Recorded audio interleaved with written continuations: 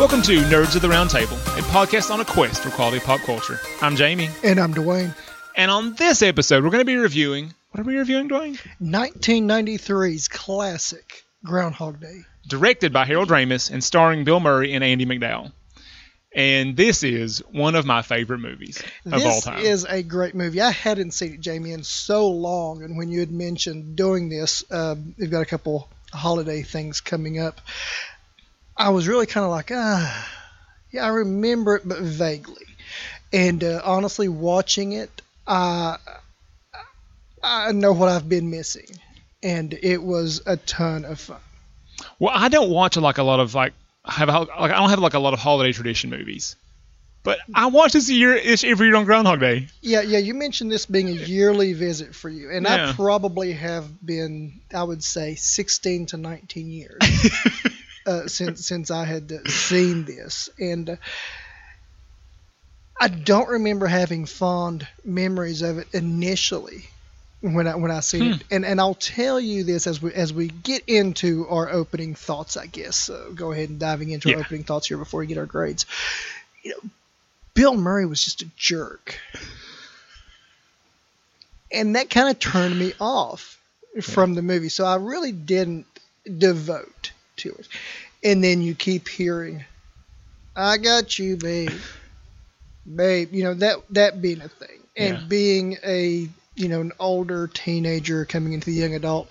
Like, I'm too cool for the groundhog. What's this business here? So there was a couple things in my youth that turned me off from this movie. But I'll tell you something. Revisiting this with a little bit older eyes, and the time, I realized why I fell in love with Andie MacDowell's smile. I mean, it's contagious. And she's absolutely just heartwarmingly gorgeous and earnest to this movie. And Bill Murray is kind of a jerk. He's awful. Yeah, through the vast majority of the movie, even when you think he's trying to do things right, you're like, "Oh, I see what you're doing there, you dog, you." So that is something that I kind of struggle with, even with this watching. I love Bill Murray in other roles, but as Weatherman Phil, it was not a favorite character of mine. But before I turn it over to your grades, just want to speak to the casting of this movie. Coming out in 1993, you have Bill Murray at his peak. Yeah, he's at the peak of his powers. He's peak. You have Andie MacDowell at her peak. This was a big name movie. You have a lot of folks in every other 80s and early 90s movie. Chris Elliott, Stanley Tobolowsky, great character actor. Directed by and an appearance by Harold Ramis. Egon. In this movie. Egon. So you have a little Ghostbusters reunion there, and I know you have a little bit of history to that.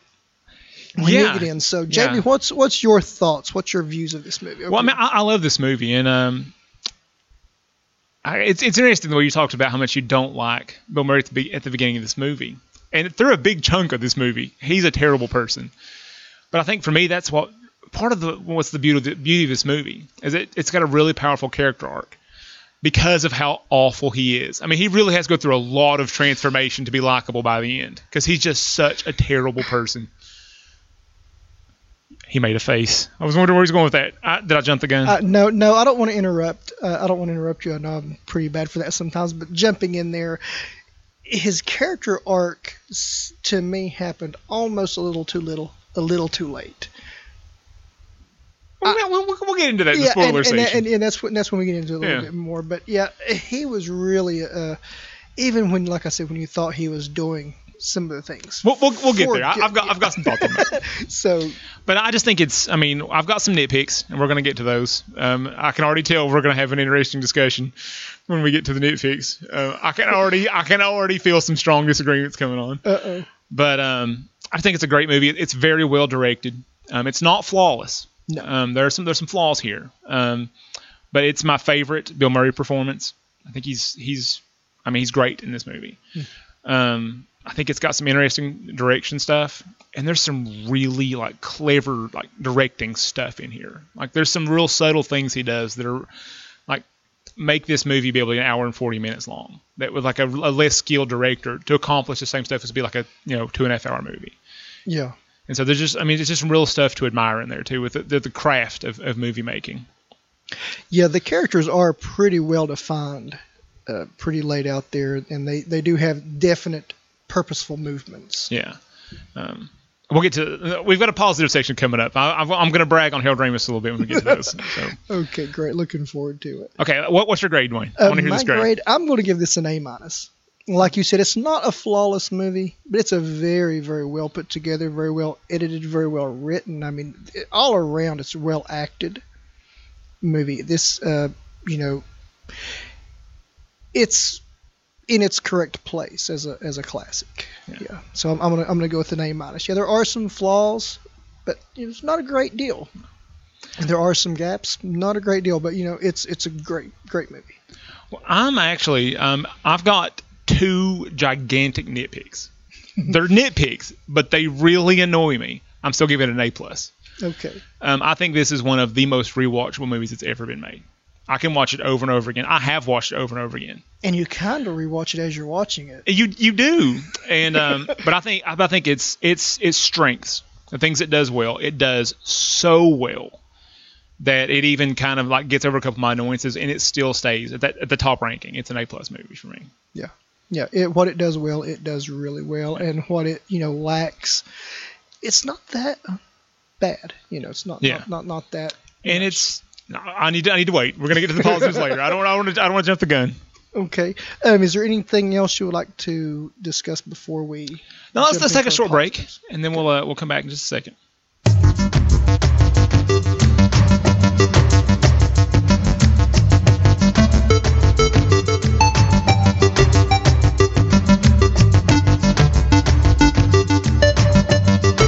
Welcome to Nerds of the Round Table, a podcast on a quest for quality pop culture. I'm Jamie. And I'm Dwayne.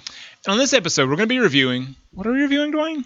1993's Groundhog Day, directed by Harold Ramis and starring Bill Murray and Andie MacDowell. Now, this podcast, we're going to go into some positives of Groundhog Day. We are going to look at the positives of the story, different things we liked about it. And, you guys, we're going to go full spoiler here. We're going to show the full groundhog. All groundhog all the time. All groundhog all the time. So, Jamie, what is your what would you start off with one of the most positive things with this movie for you? Well, I mean, we've talked about it sort of roundabout a little bit before, like off air and stuff. But like, it's the gimmick, it's the setup of the story, the premise. This guy's a horrible jerk. He's so bad that apparently the universe has decided he has to relive this day over and over again until he gets it right. And it is kind of a bad day for him. He is a big deal prima donna. Well, thinks he's a big deal prima donna weatherman, refers to himself as the talent. And he winds up in small town Pennsylvania. He does not want to be there. He does not want to be there. To see the groundhog predict, are we going to have an early spring or 6 more weeks of winter? Yeah. But the gimmick is, I mean, it's sort of the structure of the whole movie, because we keep repeating things over and over again. We see him encounter the same people over and over again, most notably Stephen Tobolowsky. But we have these things, he just repeats them over and over again. He gets at different parts of the movie, he's becoming more and more of a jerk, and then there's like a turning point where he starts to, I think he starts off a jerk, and then the middle point, you're supposed to like think maybe he's getting better, but he's really just being manipulative. Yeah. And then he gives up and starts being suicidal, starts killing himself. That was absolutely. And then at some point, he realizes that he just needs, after talking with Rita, he just needs to be a better person. Yeah. That if he's going to be stuck here, he's going to make the most of it and improve himself with this time he's been given. And so it's this long, winding process. And there's some false starts there, but because they've got that gimmick, because of the way the premise is set up, we can repeat these same encounters, these same events. I mean, he gets slapped in the same place for saying different things over and over again. I mean, it's this interesting way to set up the movie. Yeah, it really the look at time cycling, how cyclic it can be, and repeating the same day over and over, even though he is doing different things. everyone around him is still going through their same motions. The waitress still drops the tray. The homeless guy's still on the corner. He still runs into Ned, the insurance Needlehead Ned. Needlehead Stanley Tobolowsky. He steps in that guys, pothole. If you don't know who we're talking about, he is a character actor from these 80s and 90s. Still today, great in anything I've ever seen him. Yeah, and if you're not catching the name, like, you know this face. Yeah, you know the face. You've seen him. Yeah, you've seen him. You just don't really. He's never the main actor. He's just always a little side character. But he's always memorable. Always memorable, yes. But, how everything still happens and he reacts differently, but things still kind of progress the same way. And then he realizes, it doesn't matter what I do. It's great. And he robs the armored truck. He goes on a police chase. Steals the groundhog. Steals the. Just absurdity. Starts just being a jerk to people. Yeah, and then he starts getting creative about how he commits suicide. Which he really is, and I spoke to this, earlier off air possibly, but he really is a jerk Terrible for the person. majority part of this movie. And I really had trouble loving Bill Murray from many other roles.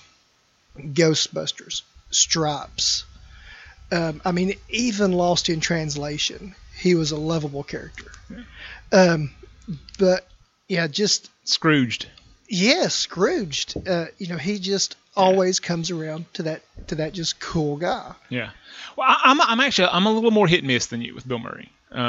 There's movies where I could just I don't need to have ever seen them. Like, this is going to be really unpopular, and Dwayne may reach across the table and slap at me.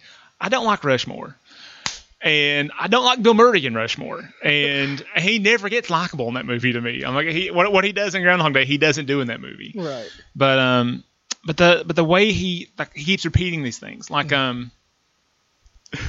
like the guy he meets in the hallway. I don't want to be crude, but like the large guy, The chubbier guy. the chubbier guy. I am a chubby person, I can say this. But like the interactions, it's just that quick little interaction. He has with that guy, that changes, and you can kind of tell he's changing. He goes downstairs. There's a lady who's offering him coffee every morning. Yeah. And when he for early on, he's being really rude to her. Then he realizes that nothing matters.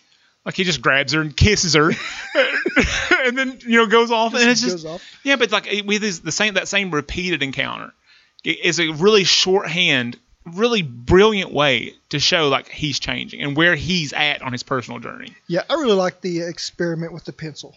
The Yeah. breaking when he realizes something is amiss, and he breaks the pencil, puts it there. That was a reshoot.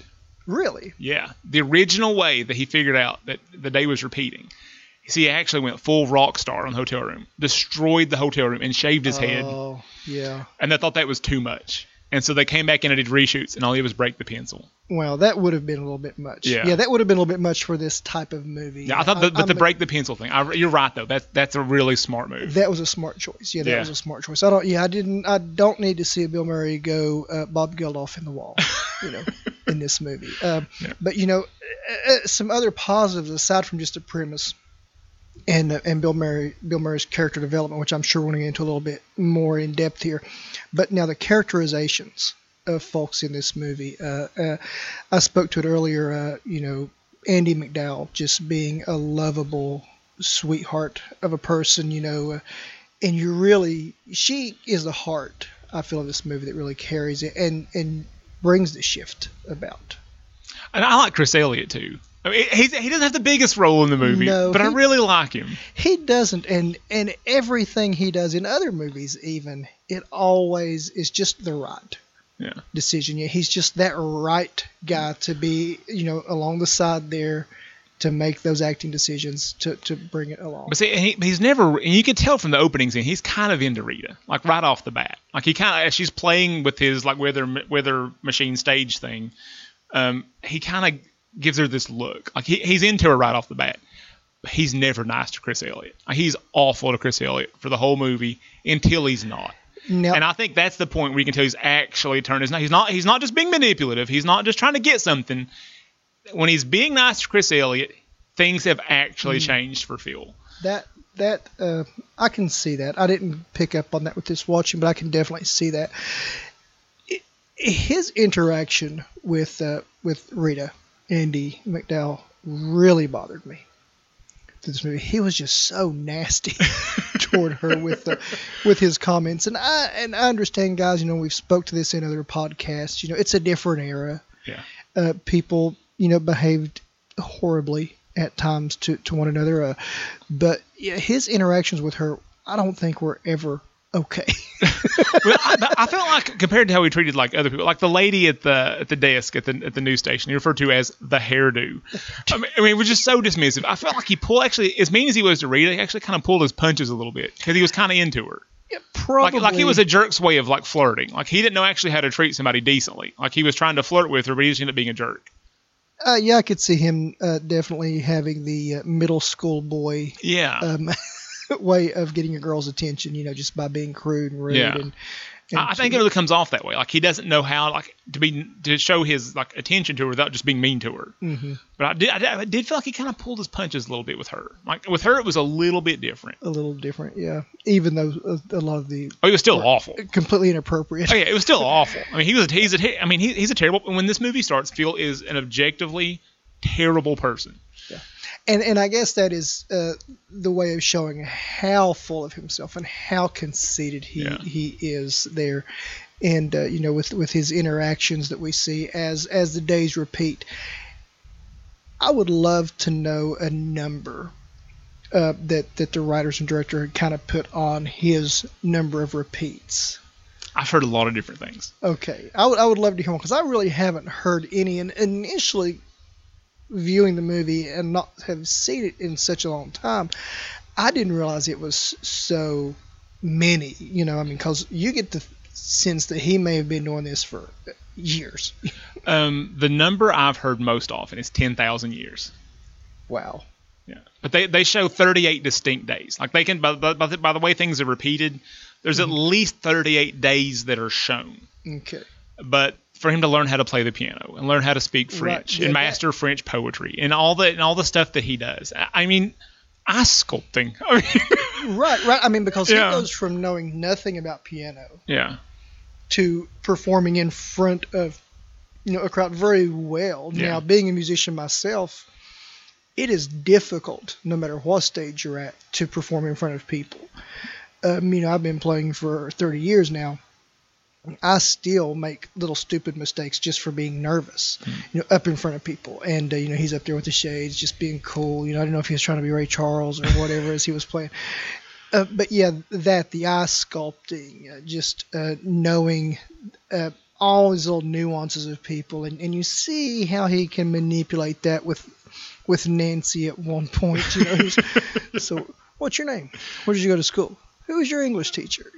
And that's the whole situation. And then you see him later with Rita, repeating days and getting stuff wrong and getting it right the next day. And as the day progresses, each time he gets a little further along with like the scene in the bar. Yeah. Like he learns what drink she likes, and then he learns what her toast is, and then it's just each scene he's learning a little bit more. It's just a clever way to structure the movie. It's just shorthand. He can very quickly, show like a character development, but also shows that, especially that scene, he's still not a good dude. Nice guy. Yeah, you really think, and I thought after his interaction with Nancy, I really thought when I seen him interacting with Andie MacDowell's character, I thought, oh, maybe he's really, having these feelings, because that was my thoughts of the movie. And of course, it's a romantic comedy. I said, okay, maybe this is where he's starting to woo her, starting to show her. But no, he's just trying to play on her. Yep. He really is. Until the very end, I don't feel he really had those intentions pure. Well, I think he always had feelings for her. I just think he was such a broken, bitter person. He didn't know what to do with him. Yeah. And he was so broken that his first instinct was just to manipulate her. And that it took a long, maybe 10,000 years, to really actually learn how to process his own feelings and how to accept a person like Rita into his life and be the kind of person that would be good for her too. Yeah. Now, I'm generally not a big fan of when a movie tries to do something else or tries to be something else, but yeah, you really can see the psychology, I guess, in here that went into to his development and how he had to progress from being just such a jerk Yeah. to actually developing a heart and being able to deal in a relationship. The give and take instead of being Yeah. so self-centered. Well, that's actually the first thing in my notes on the positive section here is like, this is a message movie. And I normally hate message movies. Yeah. I don't want to be preached at by the movies, Exactly. This is one of the few that actually has like it's not subtle. It's got a message here. It's about, this guy, learning, becoming a better person, and about what it means to be a better person, what the good life actually is. It's a movie with a message. It's a message movie. I mean, it's not subtle about it. Now, I usually prefer movies that have like a more subtle theme.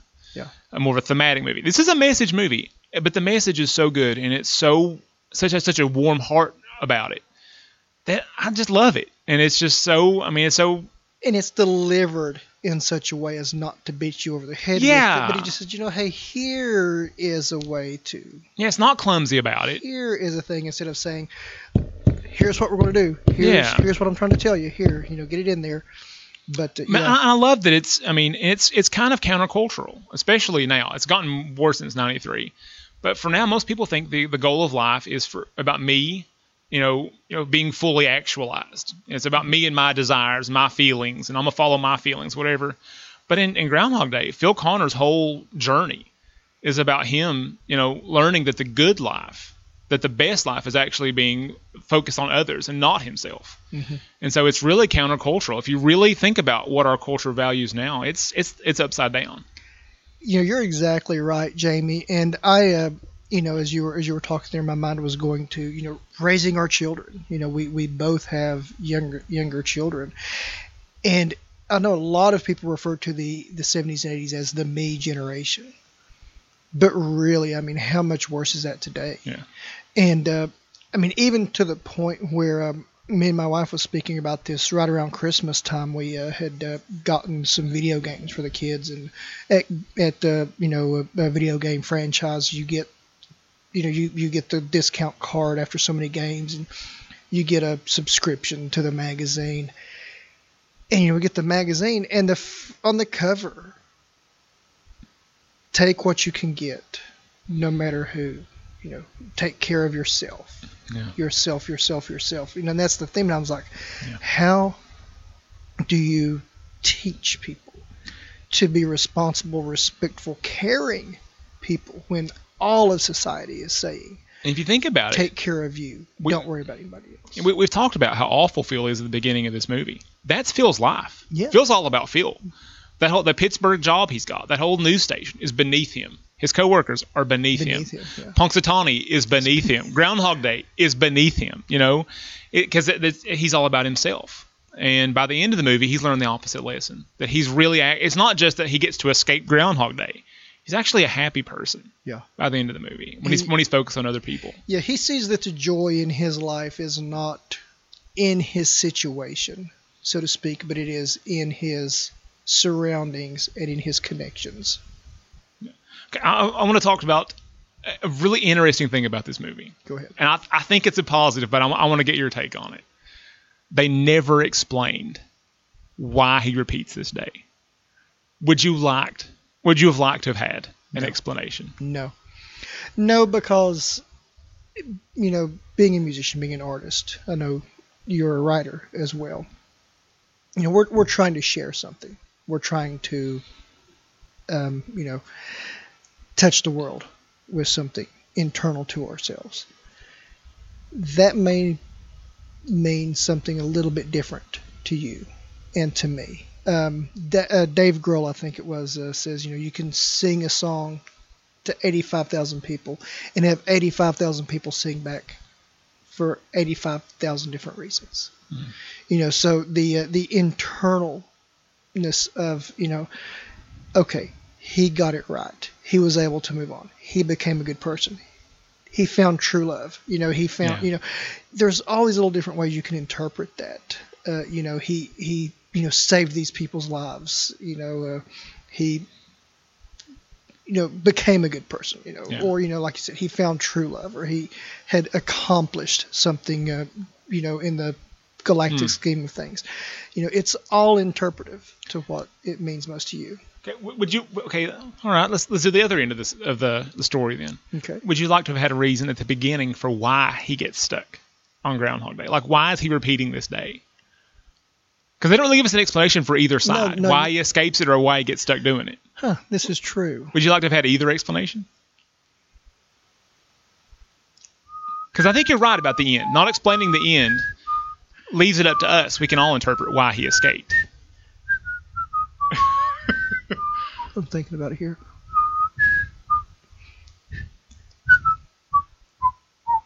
No.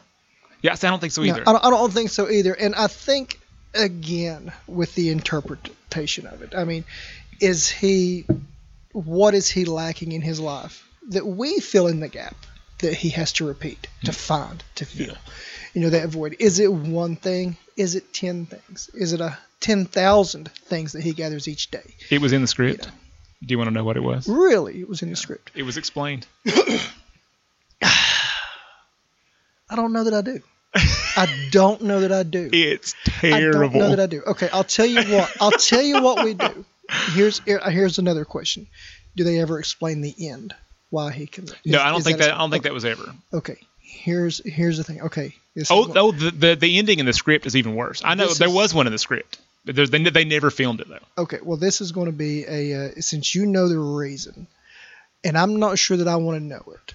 We are going to visit this at the end, and Okay. I'll tag it on after our ending music. Okay. And if anybody wants to hear it, they can listen to it. Well, I think that the director now would say like they decided not to do it because Yeah. it's not part of the story. So I think they turned their backs on it.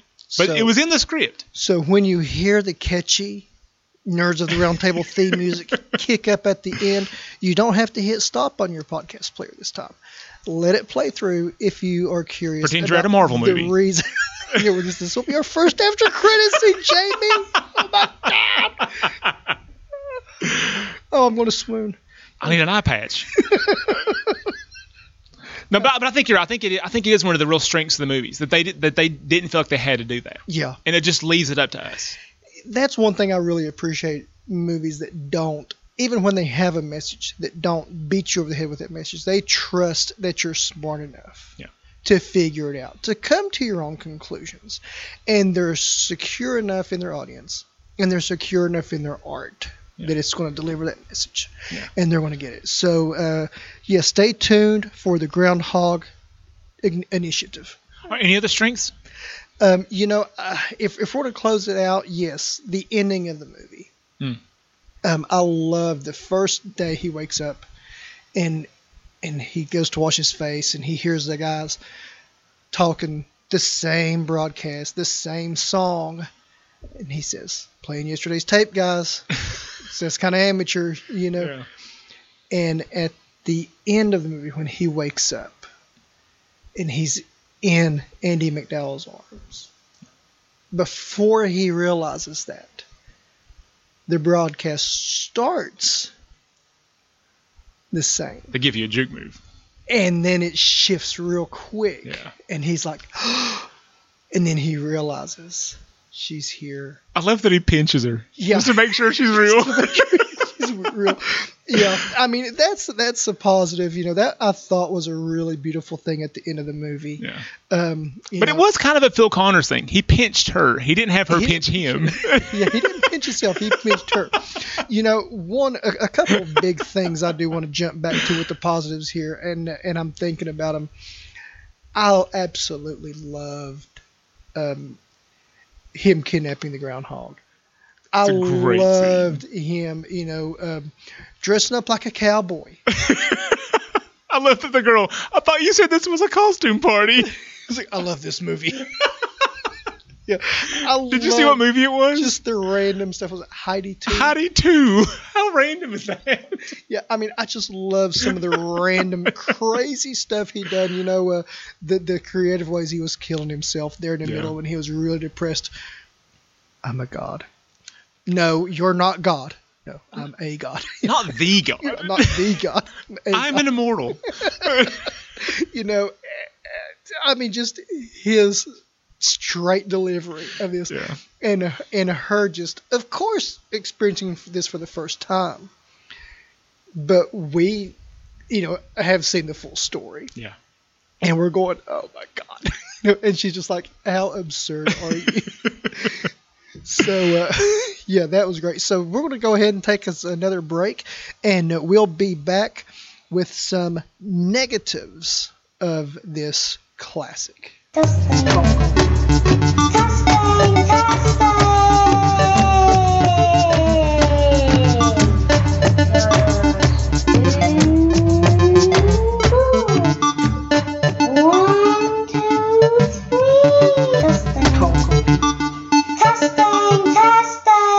So here we go. Welcome to Nerds at the Round Table, a podcast on a quest for quality pop culture. I'm Jamie. And I'm Dwayne. And on this episode, we're going to be reviewing... What are we reviewing, Dwayne? The negatives of the 1993 classic Groundhog Day, directed by Harold Ramis, starring Bill Murray and Andie MacDowell. All right, do you want to launch out of the gate here with your first negative, Dwayne? Really, I don't have very many negatives on this movie, Jamie. My biggest negative, and I know it was needed to be for his character, was just Bill Murray being such a jerk. I had such a hard time with him being a jerk, but I know it had to be that way. Now, as far as the film making negatives, I think his turn to the nice guy was a little too late for it to really have struck home like I think it needed to. I mean, don't get me wrong, it was great, and it was heartfelt. But I think if he maybe would have started his turn while he was, I guess, in his manipulative information gathering stage with, Andie MacDowell's character Rita, I think that it would have been a little bit of a better arc there. That doesn't bother me, but I think you've got an argument there. I'm not saying you're wrong. I just don't. I think I just roll with it. Yeah. I think I enjoy Phil being awful and the whole journey so much that I buy it. Yeah, and I guess I was cheering so hard for him to turn into the good guy. I was wanting so badly for him to be the charming, lovable guy, and he just kept being the manipulative, let me see what I can get jerk. Yeah. That it really, really bothered me with that. So those are really my only two negatives of the movie. It was really edited well.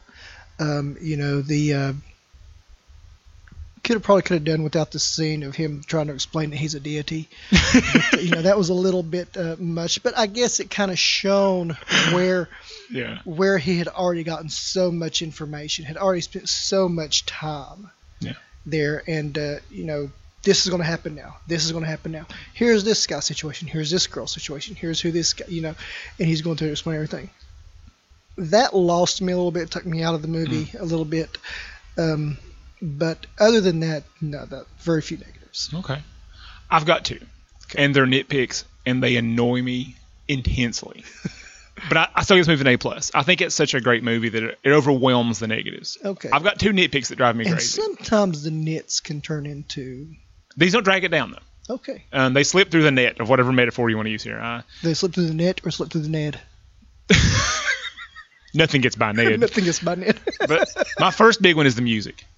I hate the music in this movie. Every bit of it. I hate the song, the Weatherman song at the beginning. I hate the score. I hate all the music in this movie. You really did have some cheesy tunes in here. I mean, and as much as I love Sonny and Cher, I mean, I really got my feel of I Got You, Babe.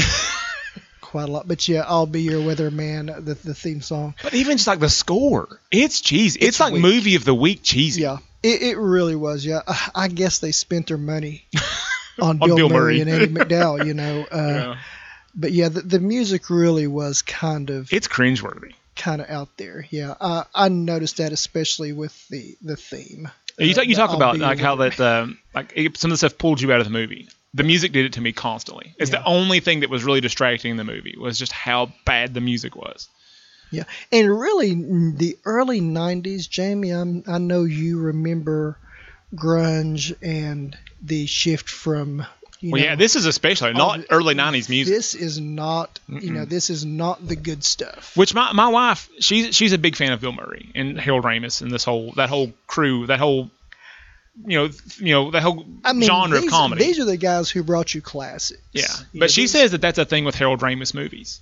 Like if Harold Ramis is directing the movie, the music's going to be bad. Really? Yeah, I had never noticed that before. But she says if it's directed by Harold Ramis, the music is going to be cheesy. But he directed Ghostbusters. Maybe not the best music there either. I mean, I ain't afraid of no ghost. Come on, Ray Parker Jr.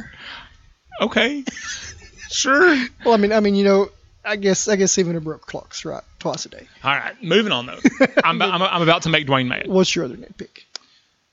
Andie MacDowell. Okay. I don't like her. She's in 2 of my all-time favorite movies. Okay. I don't see the appeal. She is not a person that has stuck with me through the years. I guess, like some other actresses or actors have, that has just been like, oh, they're so great and wonderful. But I guess her performance, her heart, she portrays earnestness so well. And, like I said, you the cover, I'm looking at the cover here on IMDb, she's just got that broad, big smile. It just lights up her face. You ever met those people, though? And this is probably might just be how I'm wired. Those people that are just too nice. You immediately think, this is a cover. They're fake. What are they up to? Yeah. What's their sale? I get that from every scene Andie MacDowell's ever been in, every movie she's ever been in.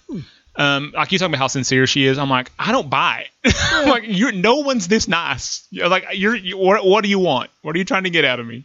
Okay. And she, like I said, she's in 2 of my favorite movies. This movie and Multiplicity. One of the forgotten gems of comedy.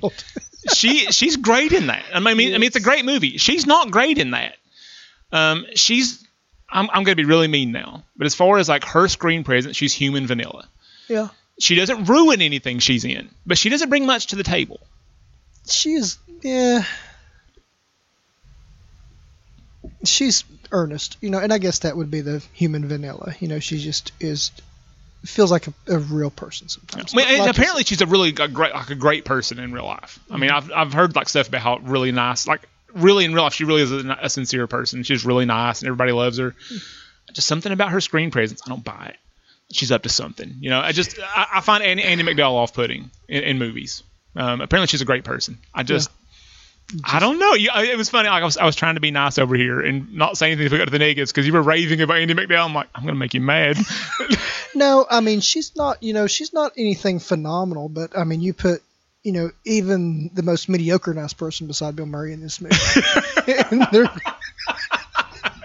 He's just so nasty. The contrast is too much. The contrast is I guess may have been what brought it out for me, but and she's not leaping out in other movies. But like you said, she's in 2 of your favorite movies.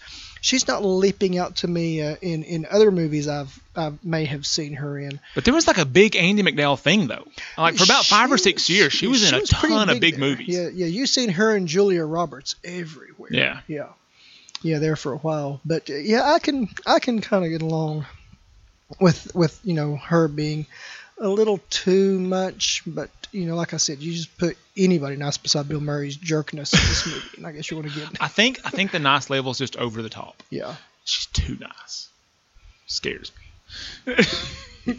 Those are all the negatives I have. And honestly, Andie MacDowell doesn't bother me as much as the music. The music really does. It gets me. That does pull me out of the movie. The music was really rough, and I had kind of done a little bit of research leading up to this movie. I had secured it probably about a week before I was able to watch it. So I kind of shifted through IMDb and kind of bounced around some other things, getting a little bit of information and seeing the time frame that the movie was recorded in. 93. I wonder if maybe this was recorded, maybe sit on the shelf for a little while. I don't think before so. It was released with the music. I just think Harold Ramis has bad taste in music. He very possibly could. That's what my wife led me to believe. Yeah, because it was pretty bad in this movie. Yeah. I'm with you. Okay, so we'll agree on the music and disagree on Miss MacDowell. I'm glad you took that well. I mean, you were raving earlier, and I was getting a little scared that I was going to actually make you angry. Well, I mean, she's good. She's not phenomenal, but she's good. Okay. Yeah. Well, but so there we go, guys. So that was the negative for Groundhog Day. So, but like I said, I mean, I've got some nitpicks, and some of them I'm pretty annoyed by. It's still an A+ movie. This movie's great. Oh yeah. Well, I mean, those things notwithstanding, it was still a good movie. Yeah. Still a good movie, and thankfully this wasn't a music heavy movie. Yeah, and it wasn't crucial. I mean, other than having the Sonny and Cher be like the big clue, you're repeating the day. But other than that, the music wasn't crucial to anything. There's no scene where it was crucial. Mm-hmm. Let's take another break, Dwayne. Let's take another break, Jason.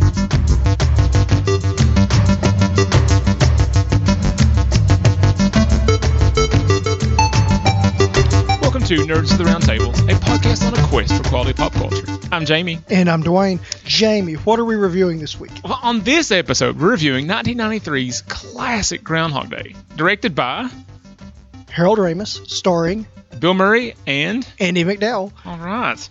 And today we're looking at the some awards for this movie, some standouts that we want to bring attention to. So one of the first ones we have lined up here, Jamie, would be our best performance. What want you to take this? What's the best performance? It's Bill Murray. I think this was the movie when it finally convinced me he was an actual actor and not just a funny person. Because some people are just funny. And some people actually waited till he got to, I think, Lost in Translation to make that. I think he already shows off some acting chops in this movie. Yeah, this movie, he really does show some range. He really does show some heart. I understand in one of our pre-show meetings, you said he was kind of going through a difficult time. Yeah. In this movie, and you can really kind of see he looks a lot rougher than he does in some other movies, and I know the situation, the things that are happening here kind of weighs on him and is really dragging on him reliving this day. Yeah. Well, there's some dark scenes where he's just really not just the suicidal scenes, but like some of the scenes when he's like when he's having the second snowball fight. Yeah. When he's like really manic. Really angry. And that's kind of a dark scene. If you really think about where his mental state is right there, it's kind of dark. He's losing it. Yeah, and he spends quite a bit of time at one point just being utterly nasty. Yeah. In different ways to various people, even the beloved groundhog that this movie bears a namesake of. Yeah, but I mean, if you think about it too, like he even it's like a red herring. Like we think he's turned a corner. He's just manipulating really people. Not, yeah. That's some pretty subtle acting. For a guy who's mostly just known for like Stripes and Caddyshack. Yeah. There's some real acting going on here. It's kind of impressive. Yeah. No, he really, he really did show some range. And I know, like you had mentioned about, where we think he's kind of turned a corner, and we find out he's not. Yeah. Made that corner. And then at the end, how he's just nonchalantly going throughout the day, rescuing, and just being a hero to. Well, not like the scene where he starts trying to rescue the homeless man, and that has some really good acting. That really broke my heart. Yeah. That really, I thought that was going to be his big turn. Yeah. And even after that, he still had some really, really nasty times. But that scene weighed on me. Yeah. Yeah, I think it was supposed to. And a guy who's just like a comedian and wasn't actually an actor couldn't have sold that scene. No. So yeah, he did really good. All right. So do you agree, or do you have a different best performance? I was going to say the groundhog, but no. In all honesty, it is. Yeah, in all honesty, it is Bill Murray. In all honesty, it is. So, best quote, Jamie. Best quote. I'm going to go ahead and jump in here, and you already know what mine is. Yeah. You already know what mine is. It's the don't drive angry. Don't drive angry. That's probably the right answer. When he's kidnapped the groundhog in the pickup truck driving through the quarry, he's got the police and the honorable fraternal order of groundhoggers. You got the groundhog minders there in their little suits, And Fraternal Order of Groundhoggers. I have no idea what I'm talking about. But yeah, he's got the groundhog up on the steering wheel, and I mean, I thought I was going to bust a gut laughing at that scene. It is the most memorable line in the movie. It is. Yeah. See, but I think I'm at the point now where I've seen this movie so many times that I've heard that line so many times, and I've joked about that line so many times. Yeah. I still say all the time, "Don't drive angry," to people when I'm not driving. I pretty much always say that line. There was a lot of really great quotes. Well, I've got two of them. throughout. I'm gonna give you the one that makes it's a small little line, but it makes me laugh so hard. So when they're first leaving Pittsburgh, and the first time they're trying to get back to Pittsburgh, they're talking about people, and he's sort of going back and forth with Rita, and he says tells Rita, he says, people like blood sausage too. People are morons. Just something about that line. It just makes me laugh every time. Yeah. I think it's the attitude too, but like people like blood sausage. People are morons. Right. Yeah. So that's my favorite funny quote. But the actual, for me, the one that actually hits me the most is where he's laying in bed with Rita and she's went to sleep. And the thing is, the point when he actually has turned the corner. This is when it's not the red herring anymore. He's not being manipulative. So this is actually the next day. No, this is the first time she falls asleep. The first time she falls asleep. Yeah, and he says that this is when he realizes what life is actually about, what the good life is. He says, whatever happens tomorrow or for the rest of my life, I'm happy now because I love you. Yeah. And that's when he starts living life differently, when the days change, when he starts just trying to help other people. And it's not just about him manipulating or committing suicide or stealing groundhogs. It's just when he really starts trying to become a better Phil. Yeah. And that just, for me, that one little scene, that one little line is for me the one, like the memorable moment when things change for Phil. Yeah. That really showed some heart there. All right, Dwayne, number 3, best scene. What you got? Best scene. I'm going to stick with him kidnapping the groundhog. It's the right answer. That's just the best. And it come at a perfect point in the movie. Yeah. It really did, because you're kind of getting into his craziness, his maniacal every day and he's just doing this random stuff. Just kidnap the groundhog. Why not? I gotta stop it. Yeah. I love it. Yeah, he just breaks. It's the right answer. It's the most memorable scene in the movie. It's the most fun scene in the movie. Yeah. It's the best scene. It is. And Jamie, our last award that we're going to stick with is the best recurring character. So Dwayne, this was your idea. I want to hear yours. Who do you think is the best recurring character? The best recurring character is Stanley Tobolowsky's character Ned, the insurance salesman. Needlehead Ned? Needlehead Ned. Ned Ryerson? I mean, and all of the different interactions he has with I used to go out with your sister and he told me to stop. Yeah, I mean, is this guy legit? Is this guy just crazy? Is he just one of these people who are a crazy insurance salesman and just talking out of his rear end the whole time? Or is he a legitimate person who knew Bill Murray in school? Yeah. Legitimately dated his sister. And hey Jamie, watch that first step. It's a doozy. Yeah, guys, Stanley Tobolowsky, I mean, just keep an eye out for him in movies that you watch. Look him up on IMDb, and then you'll know the face. You'll know him. Yes. Yeah. I've got a runner-up. It's the right answer. Yeah. You're right. But I want to give an honorable mention. I'm curious the runner-up. I've got an honorable mention. The owner of the bed and breakfast. When she tries to offer him coffee, all this kind of stuff. He runs up and kisses her. Yeah, and he asks her, he's like, have you ever had deja vu? She's like, I don't know. I'll ask the cook. I mean, just all these little moments. That's another great quote. It's just, she has so many funny little scenes. And like when he's in a real dark period, he's watching Jeopardy, and he's answering all the things, and he gives her this look. And starts answering the question before he's even done asking her. And she's getting freaked out. It's just a great little moment. She has so many of those little moments. Yeah, I mean, this movie really is full of characters. Yeah. And it's really full of great characters. And, I know we've gushed a lot about, Stanley Tobolowsky's character. But, I mean, these actors are throughout. Just people that you see in little roles in other 80s and 90s. We have like the waitress in the diner has a few moments. Yeah. The Nancy has her moments. The mayor even the guys in the armored car that he steals from. I remember those guys. There's all those little moments. I mean, all these supporting characters have their own moments to shine. When he gets drunk with the two guys and leads the police on a chase. Yeah, I love the scene with that guy when he's like, what would you do if you did the same thing every day and nothing ever mattered? The guy's like, sounds like my life. That about sums it up. Been there, buddy. Been there. Yeah. Yeah. So I don't remember her name, but the owner of the bed and breakfast is the runner-up. I love all of her little moments. All right, Dwayne, are you ready for the next section? Mrs. Lancaster? Maybe. Yes, I believe so. You ready for the Keanu connection? I'm very curious. The Keanu connection here. Okay, here, Dwayne's been waiting for it to happen.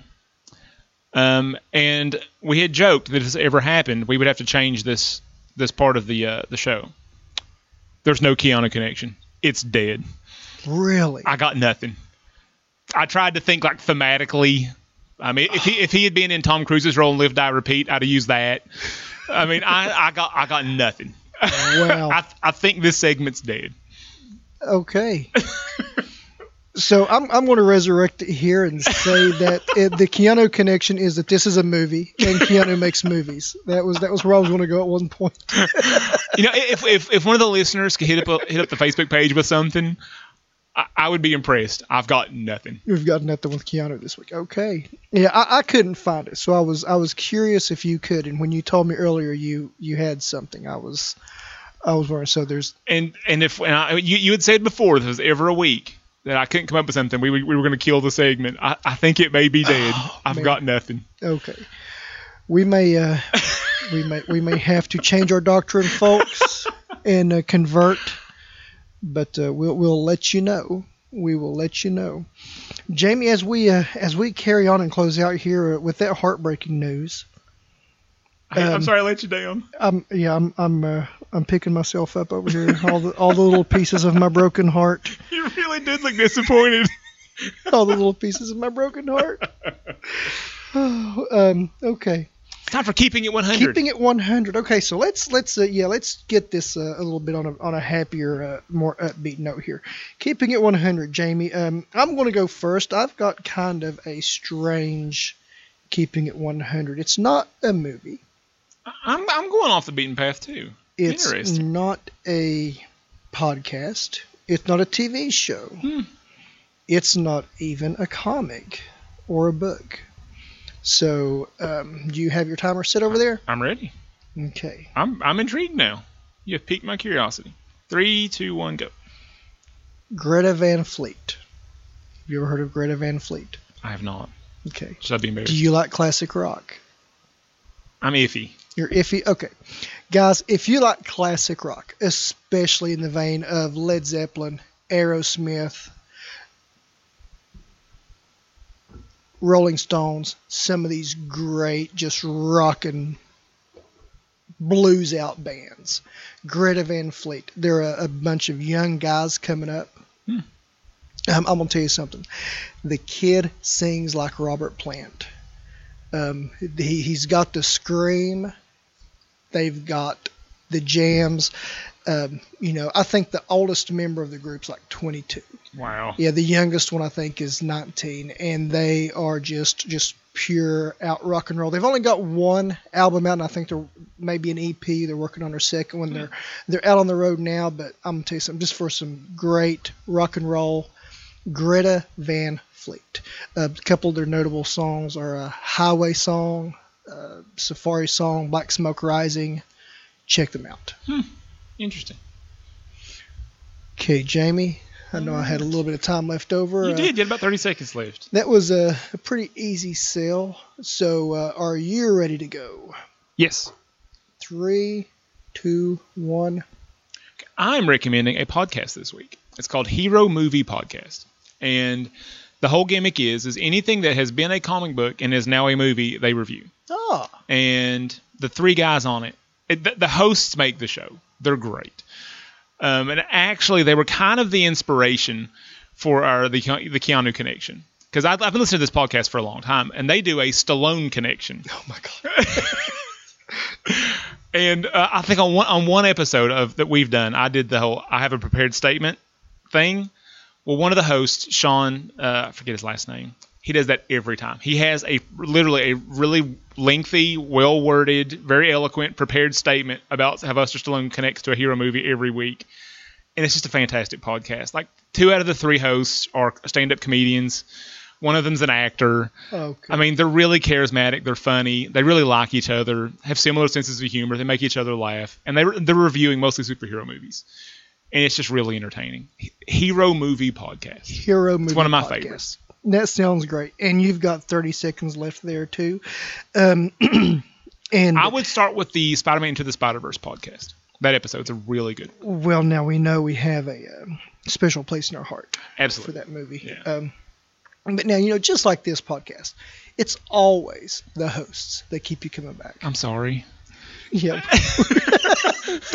let you down, guys. Sorry about that. No, we really, truly hope you have as much fun listening as we do recording these. And I'll be honest with you. I mean, if Dwayne turned the mics off, I would still keep doing this. I mean, I love hanging out with Dwayne, and this is something we talk about all the time anyway. We've done this for years before we stuck microphones in front of our faces. So, we just started recording our conversations. Yeah, that's what it's all about, guys. Yeah. And we hope you are enjoying our conversation as well. I know we're not scholarly. I know we're not criticky, whatever that would mean. We just want to give you guys maybe a fun revisit, or even a first visit on some movies, some media, books, whatever that we decide to throw out here.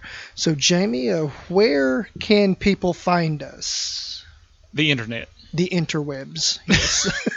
Yes. If Al Gore made this thing for us. If you're listening to us, I'm sure you found us on a podcast somewhere. If you would like to follow along, we do have a Facebook page. It is Nerds of the Round Table. And just like the Knights of the Round Table, we are the Knerds of the Round Table with a K. It felt clever when we came up with it. And we're going to stick with it at least for a little while. Also, we are on Instagram at Roundtable Nerds 2, and that is with a K. And on Twitter, it's at Nerds2. And if you've been on there, I've kind of fallen out of love with Twitter. So I'm not checking it as much as I should. It's a pretty toxic place. Yeah, Twitter's gotten kind of nasty. Yeah, I'm doing less and less with Twitter. So I still check it occasionally, and I still get the updates in my email. So if you want to mess around with Twitter, I'll catch it. So. Okay, and if you want to, leave us a message or post on our posts on the Facebook page, please do so. Or also like our posts on Twitter. I kind of try to do something clever every week that we release a podcast.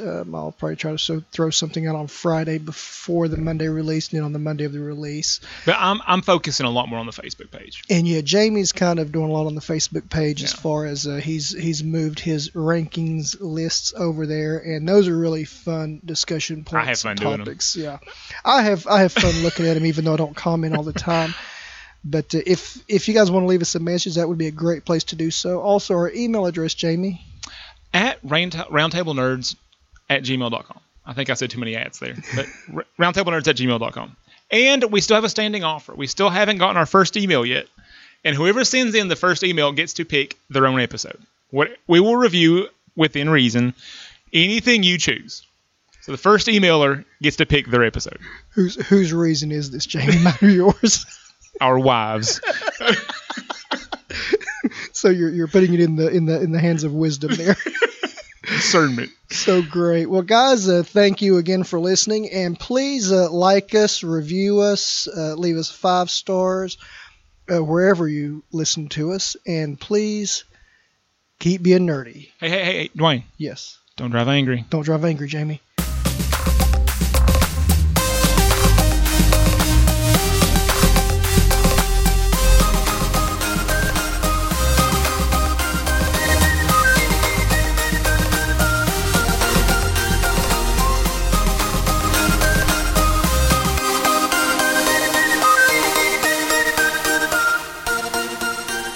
And welcome back, ladies and gentlemen. As the lights have come up in the theater, hopefully you have thrown away your popcorn and sodas in the trash receptacles and placed your children's booster seats back in the hallway.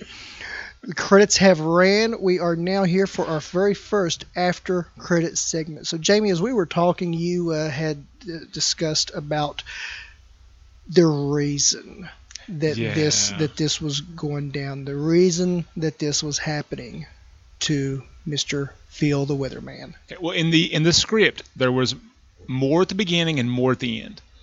And as I read these things, I was horrified. Either if they had filmed either one of the things at the beginning of the movie or the end, it would have ruined the movie. So the original reasoning about why Phil gets stuck in this day is that a jaded ex-lover has went to like some kind of witch doctor, and he's been cursed to relive this day. Yeah. That would have been so hokey and just cheesy and terrible. It would have ruined the movie. I think this just brought the movie down to a B. No, but think about that. That's how smart Harold Ramis is. He did not include that. I'm so glad. So my grade will stand as an A-. But yeah, I'm glad that wasn't in there. It would have been so bad. Oh my, yes. Can you imagine that scene? I mean, having to watch like Bill Murray get the whammy put on him or something. Oh, I mean, my. it would have been awful. Yeah, that would have been bad. And I know you discussed earlier about Harold Ramis's taste in music. The only thing that would have made that any worse is if they would have included Alvin and the Chipmunks singing the Witch Doctor song. Maybe Black Magical Woman or something playing over it. That would have been pretty bad too. Oh, God. So in the original ending, though, in the script, and the guy who sold the script to the studio or whatever, had an ending. It was really important to him that they didn't film. I think he got mad about it. The original ending was they woke up together on February the 3rd. So Phil has done 10,000 years worth of Groundhog Day. So they wake up on February the 3rd, and then Rita's stuck, repeating February the 3rd. No. Over and over and over again. Yeah. He passed it on. And now she has to relive the day until she has a perfect day. I'm glad that wasn't a sequel. I'm glad they did not try to make that as the sequel. Yeah. No, that was the ending. It was supposed to be like this. To me, that's a sad ending. That's not a happy ending. That would be horrible. Yeah. So Rita's stuck repeating. I'm glad they left it where they did. Yeah. Glad they left it where they did with them, leaping the gate, going down the snowy street. Let's live here.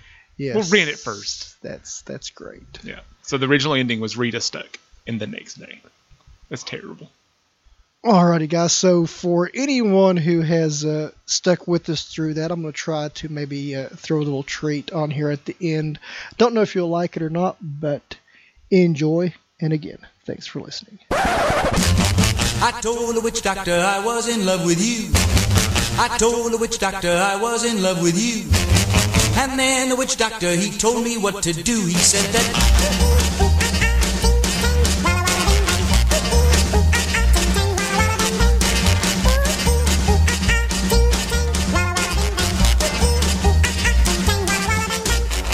I told the witch doctor you didn't love me true. I told the witch doctor you didn't love me nice.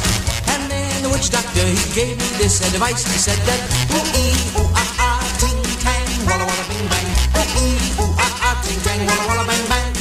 Ooh-ee, ooh-ah-ah, ting-tang, walla-walla, bing-bang. Ooh-ee, ooh-ah-ah, ting-tang, walla-walla, bang-bang. You've been keeping love from me just like you were a miser. And I'll admit I wasn't very smart.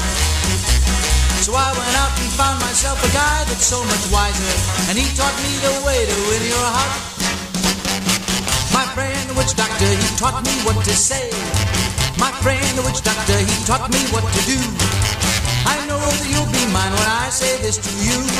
Ooh-ee, ooh-ah-ah, ting-tang, walla-walla, bing-bang. Ooh-ee, ooh-ah-ah, ting-tang, walla-walla, bang-bang.